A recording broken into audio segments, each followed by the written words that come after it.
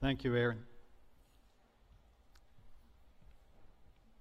William Borden, the heir to the Borden fortune.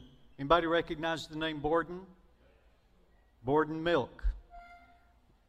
William Billy Borden, when he graduated high school in 1904, was rewarded by his multi-million-dollar parents a trip around the world. Imagine that in 1904.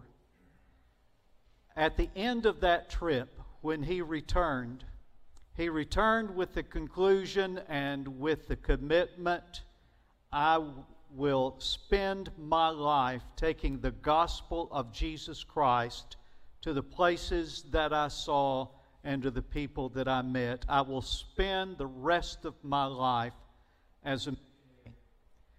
People decried the fact that as an heir to the Borden fortune, the Borden business, he was throwing away his life by becoming a missionary.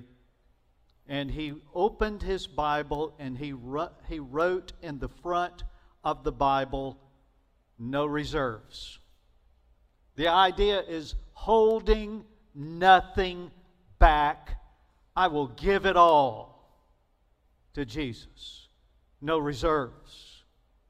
He went to Yale University, and even though he was a millionaire at his age as a student, he didn't spend his time in social events and in amusements like other students. Instead, he gathered a Bible study group and a prayer group, and that was his ministry during his university years. In the final year, he was the president of Phi Beta Kappa, the honor society at Yale University. If you can imagine being the top of the class and being in the honor society at Yale. When he graduated, it was presumed that he would take over the family business. He had already said no to that, but he was also offered all kinds of business opportunities, high-paying jobs with corporations because of who he was and because of the grades that he made, because people saw a leadership potential in him. He turned them all down and said, "I'm going to seminary to prepare myself for the mission field." He opened his Bible again, and right below where he had written the statement, "No reserves," he wrote, "No retreats." No retreats. No turning back. No lessening of the commitment to God I've already made. No reserves and no retreats. He went to Princeton for his seminary training. And during that time, he determined he had already surrendered to him to be a missionary.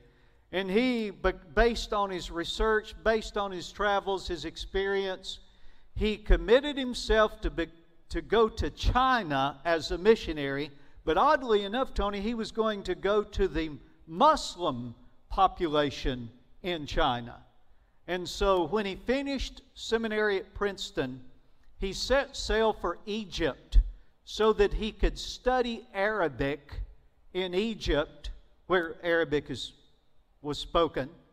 And then from there, Gail, he would go to China to be a missionary.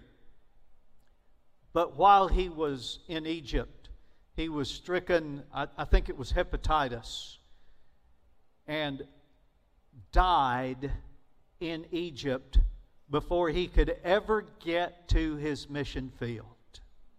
But David, when they opened his Bible and they saw what he had written in his Bible, he had written no reserves. He had written on no retreats. But on his deathbed, or sometime during that sickness, he wrote the final entry, no regrets. No reserves, no retreats, and no regrets. Our series this year is passion. This month, over the next month, we'll be talking about passion. No reserves, no retreats, and no regrets. We're going to look at that in the book of 2 Peter. 2 Peter is a book about passion. In chapter 1, verse 5, it uses the term making every effort. Now, in the King James Version, and I think in the New King, that term is diligence. The problem with that, when I read the word, Tim, when I read diligence, I think about a head down, taking care of details, doing the same thing every day, a rote, boring life. And that is not what's being talked about here. We're talking about doing all I can do. No reserves, no retreats, and no regrets. The same term is in chapter 1, verse 10.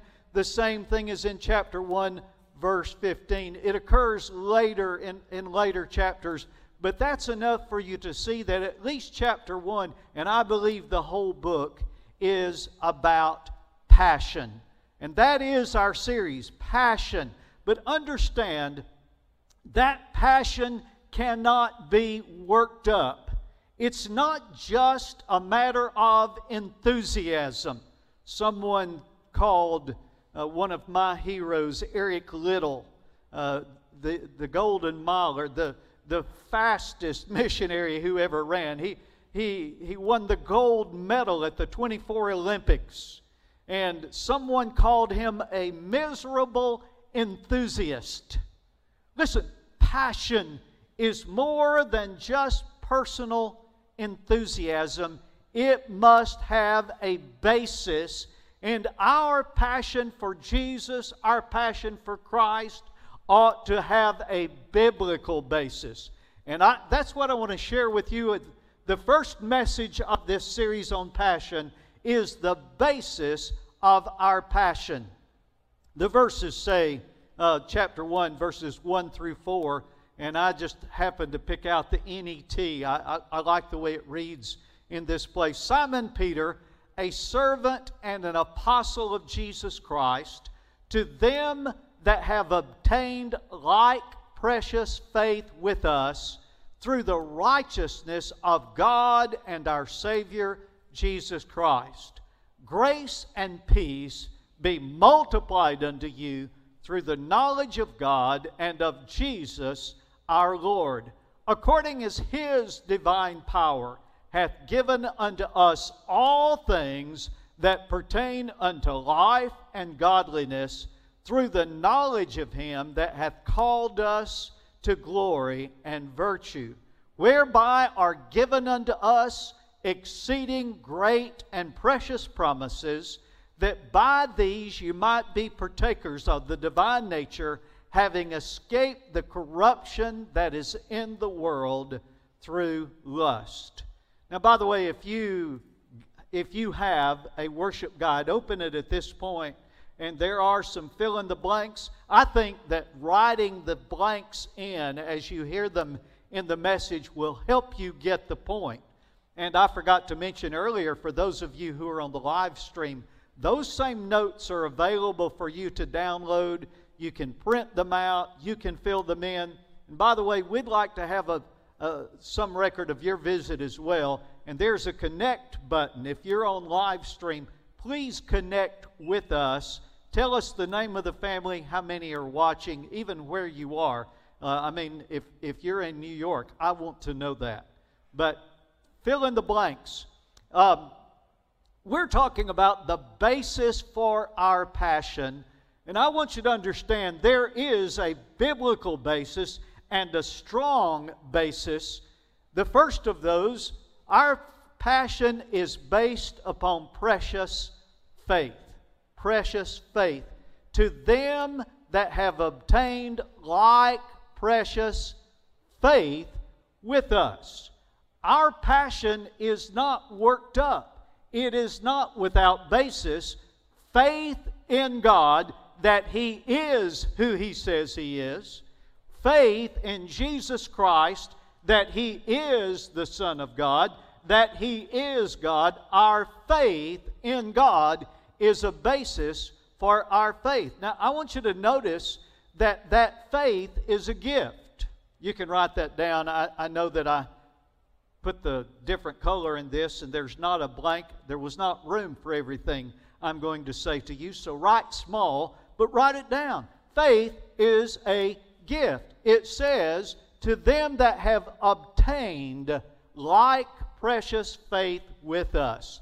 That word obtained does not mean purchased. Doesn't mean you went out and bought it. Doesn't mean that you earned it. It is a word that was used for gaining something in a lottery. God has given you the gift of faith. When in 1 Corinthians, when it lists the gifts that remain, talks about the gifts, the miracle gifts that were done away, but of the three that remain, it is faith, hope, and love. Faith is a gift from God to us. Understand, it's provided by God, and God is the object of our faith. I hope to goodness your faith is not in me. I hope to goodness your faith is not in this church. I hope to goodness your faith is not in the people around you, whether it's your small group leader or the other people in the class. Our faith is in God, and that faith is the basis for our passion. Notice that he also says that faith is precious. He said, like precious faith with us. By the way, one of the things I take pleasure, Don, in the fact that he is indicating that his faith is not more precious than my faith. He's an apostle of Jesus Christ. He walked with Jesus, Kelly. I've dreamed what that must be like. I've imagined, and I cannot even imagine, Rodney, what it must have been like to sit down at a meal and eat with Jesus, to walk in the way with Jesus. But Cordella, Peter's saying that our faith is just as precious as his faith. And faith is precious. It is precious. Peter talks about in his writings 7 times. He uses that word. 5 times in 1 Peter, twice in 2 Peter. 7 times, and he uses that talking about Jesus Christ and talking about the blood of Jesus Christ. Is Jesus precious to you? And is his blood precious to you?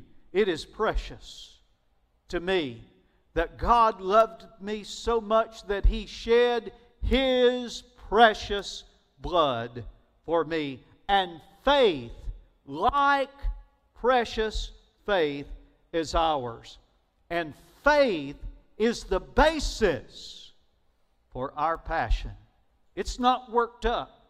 It's not just personality. It's because I believe God. I believe that God is in charge. Even in the midst of COVID-19, I believe that God is in charge. I believe that God knows what he's doing. And I believe that God has my best interest in mind. I believe God, and our faith is the fuel that fires our passion. Our faith is based on faith, but it is also based upon abundant grace and peace. Because verse 2 says, grace and peace be multiplied unto you through the knowledge of God and of Jesus Christ our Lord.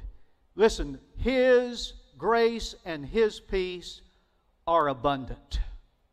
I like that. May it be multiplied to you, not just added to you, not just sufficient. May it be multiplied so that it is abundant. He gives us sufficient grace to do what we need to do. And He gives us peace no matter what we're passing through. He said, grace and peace be multiplied unto you. And His grace fuels our passion. His grace and His peace, that verse says, come from knowing Him. The verse says, grace and peace be multiplied unto you through the knowledge of God and of Jesus Christ our Lord. That word knowing, by the way, is an experiential knowing. It is full knowledge, but it is also experiential knowledge. I know Jesus Christ because I have experienced His grace and I have experienced His salvation in my life. I know Him because I have walked with Him. I know Him because I have talked with Him. I know Him because I have spent time with Him. I know Him because I've experienced His work and His touch in my life. Do you know Jesus? Do you know His grace? Do you know His salvation?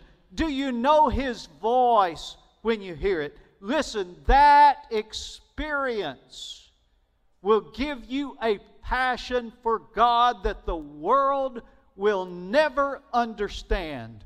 My experience in knowing God fuels my passion. How can you be so passionate? How can you be so excited? Because I know Jesus. I know who He is. I know what He can do. I have experienced that. And that knowledge of Him fires my passion. Our passion is also based upon the power that God supplies. That is in verse 3. The power, for those of you who are writing slower than I'm talking, I get fussed at that, Terry, that I talk too fast and I pass from one slide to another. Write the word power.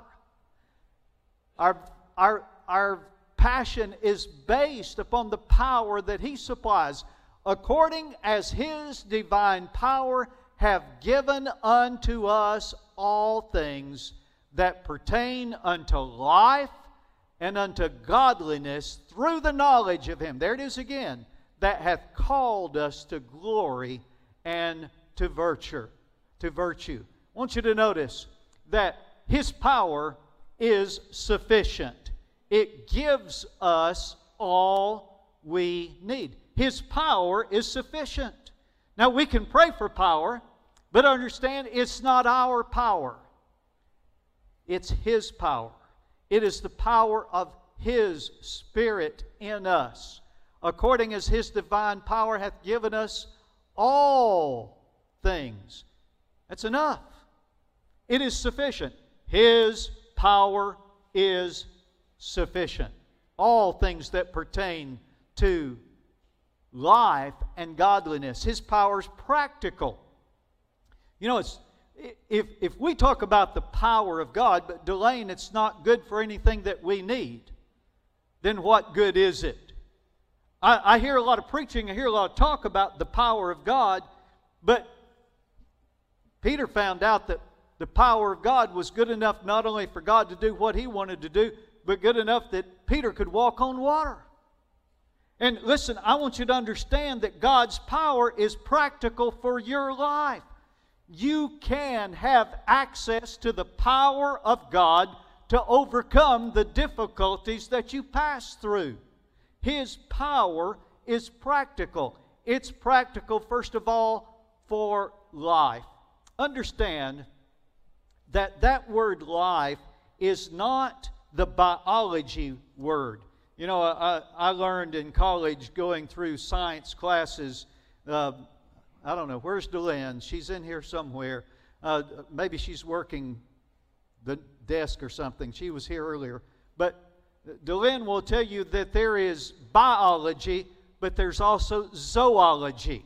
Well, that's based on two different Greek words. There is bios or bios, and that has to do with your, let me read it and so I make it right, has to do with the necessities of life, of food, of clothing, or of shelter. And this is not, in that verse that I read, is not the bios, it is the Zoe life. And the Zoe life has to do with vitality, with animation, with passion. Listen, His power is sufficient to give you passion in your life and to live life with passion. A passionate life for God is worth living. His power gives me the passion to live for His honor and His glory. By the way, the verse also says that it's practical for godliness. The verse says, well, I need to go back. I didn't put the verse in. According as the divine power hath given us unto all things that pertain to life and to godliness. I said it's practical for life, but His power is also practical for godliness. What is godliness? Godliness means to live a life that reverences God and to live a life that glorifies God. Your life and my life is not a life of passion, Pam, if we're not living it for the glory of God. It is good for godliness. It doesn't mean that you become a god. It means that you live for the glory of God. What is your motivation? What keeps you going? Do you have passion to live for the glory of God? Do you think about, Larry, when you make a decision, do you think about, will this bring glory to God or just glory to me? And listen, the power of God will enable you to live in a way that glorifies Him. Now, I've already said before that our passion comes from knowing God. So I ask you the question, do you have no passion for God? Then seek God's power by coming to know Him. You must know Him first of all in salvation, that you have accepted that Jesus Christ truly is the Son of God and that He is God. You must accept that He has died for your sins on the cross, and that by the power of God and the power of the Spirit, He's been raised to life again. You must believe that. You must know Him through salvation. Then I talked about walking with Him, working with Him, talking with Him, spending time with Him. Spending time with Jesus will give you a passion and a power in your life that you will have in no other way. His power fuels my passion. Understand, please, I've said it again and again. Do not leave after this series, after this sermon, with the idea I need to get stirred up and I need to stir myself up so that I can have some passion for God. Wanda, that's not it at all. That won't last 2 minutes or 2 days or 2 weeks. It'll last about as long as your New Year's resolution. But I guarantee you, if you start spending time with God and you get to really know Him, you can have a power in your life that fuels your passion, a genuine passion for God. And then finally, our passion is based upon precious promises. Not just precious faith, but precious promises from God. The verse 4 says, whereby are given unto us exceeding great. I like that. How's that for a superlative? Exceeding great and precious promises, that by these you might be partakers of the divine nature, having escaped the corruption that is in the world through lust. Now, I want you to notice those exceeding grace and precious promises. First of all, that by these you might be partakers of the divine nature. You see, we have the promise of becoming like Him. Charlotte, the danger is that we'll think we have to reform our lives and make ourselves like Him. Bobby, it doesn't work that way.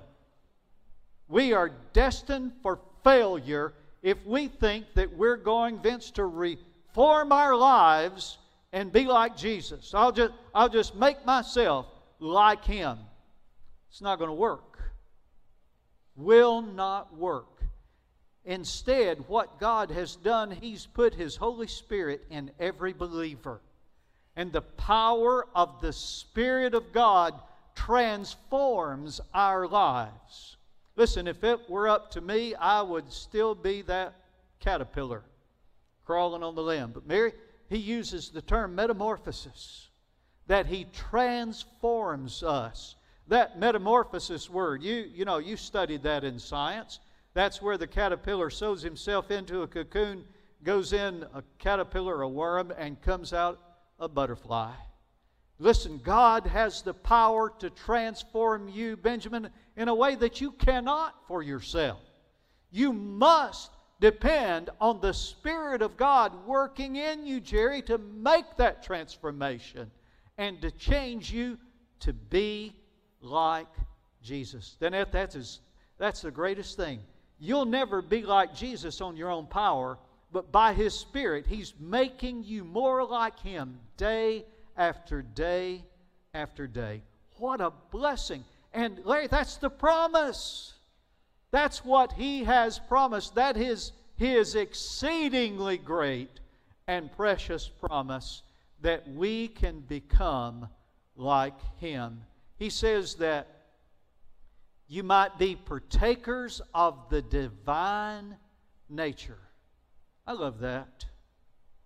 Because of His Spirit in me, I can be a partaker, a participant in the divine nature, the nature of God. But then there's also a second part of that. I've already said His Holy Spirit in us fuels our passion. What fuel do you need for your passion for God?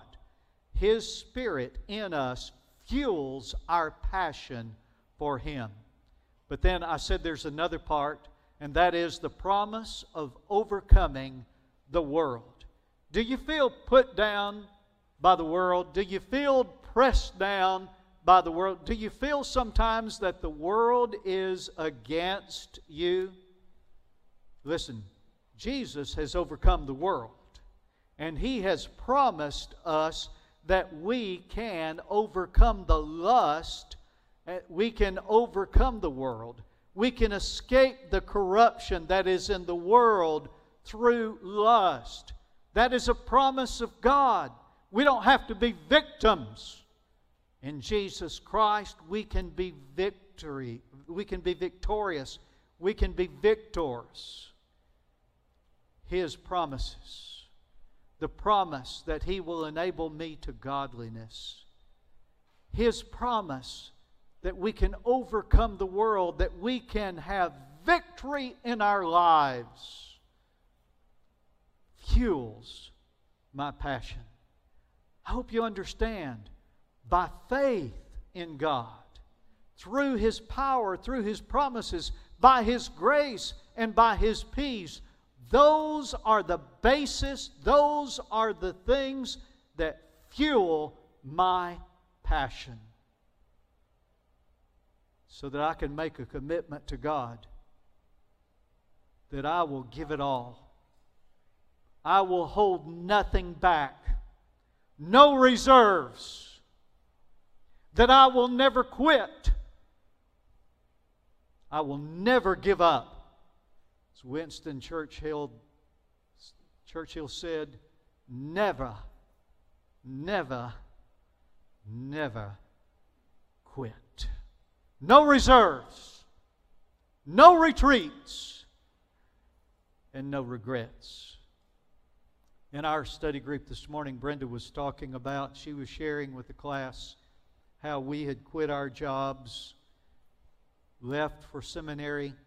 I'd forgotten, she said, Roger, we had $7 a week for groceries. I'd forgotten that. Can you imagine? Okay, this was a lot of years ago, Pam. I admit that, okay?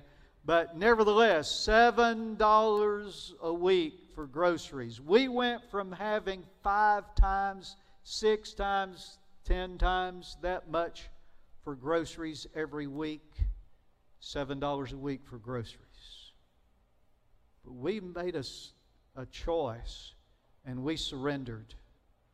And I have never, Mark, I've never regretted that. Never have.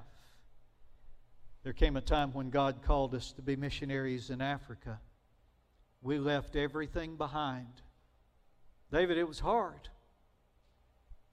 But some of the highlights of our lives were in those years in Africa. Listen, no reserves. Hold nothing back. Whatever it is that God is calling on you to do this morning, don't hold back. Whatever commitment you've made to God this morning, no retreats. Don't turn back. Don't turn away. Don't quit. No reserves. No retreats.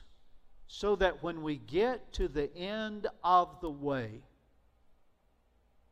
we can write in our Bible on our deathbed, we have the chance to do anything at that moment. No regrets. Some of those under the sound of my voice, whether in this auditorium or on that camera, are going to have regrets. Would that be you?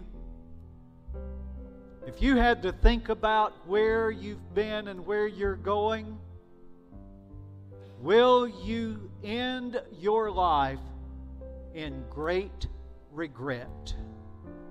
You have the opportunity right now to change that. You have the opportunity to make a commitment to Jesus Christ, to come to know Him, to begin to live for Him. No reserves, no retreats, and no regrets. Passion. Passion for Jesus. We've come to the part of the service where it's your opportunity now to respond. It's your opportunity to write the end of the story from the beginning.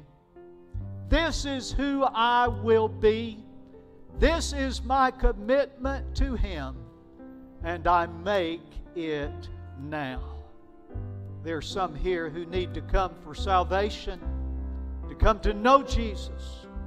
There are others who need to come for baptism, to follow the Lord, to become a member of Faith Baptist Church. Some of you need to come and join the church because your membership is elsewhere. You're a attender.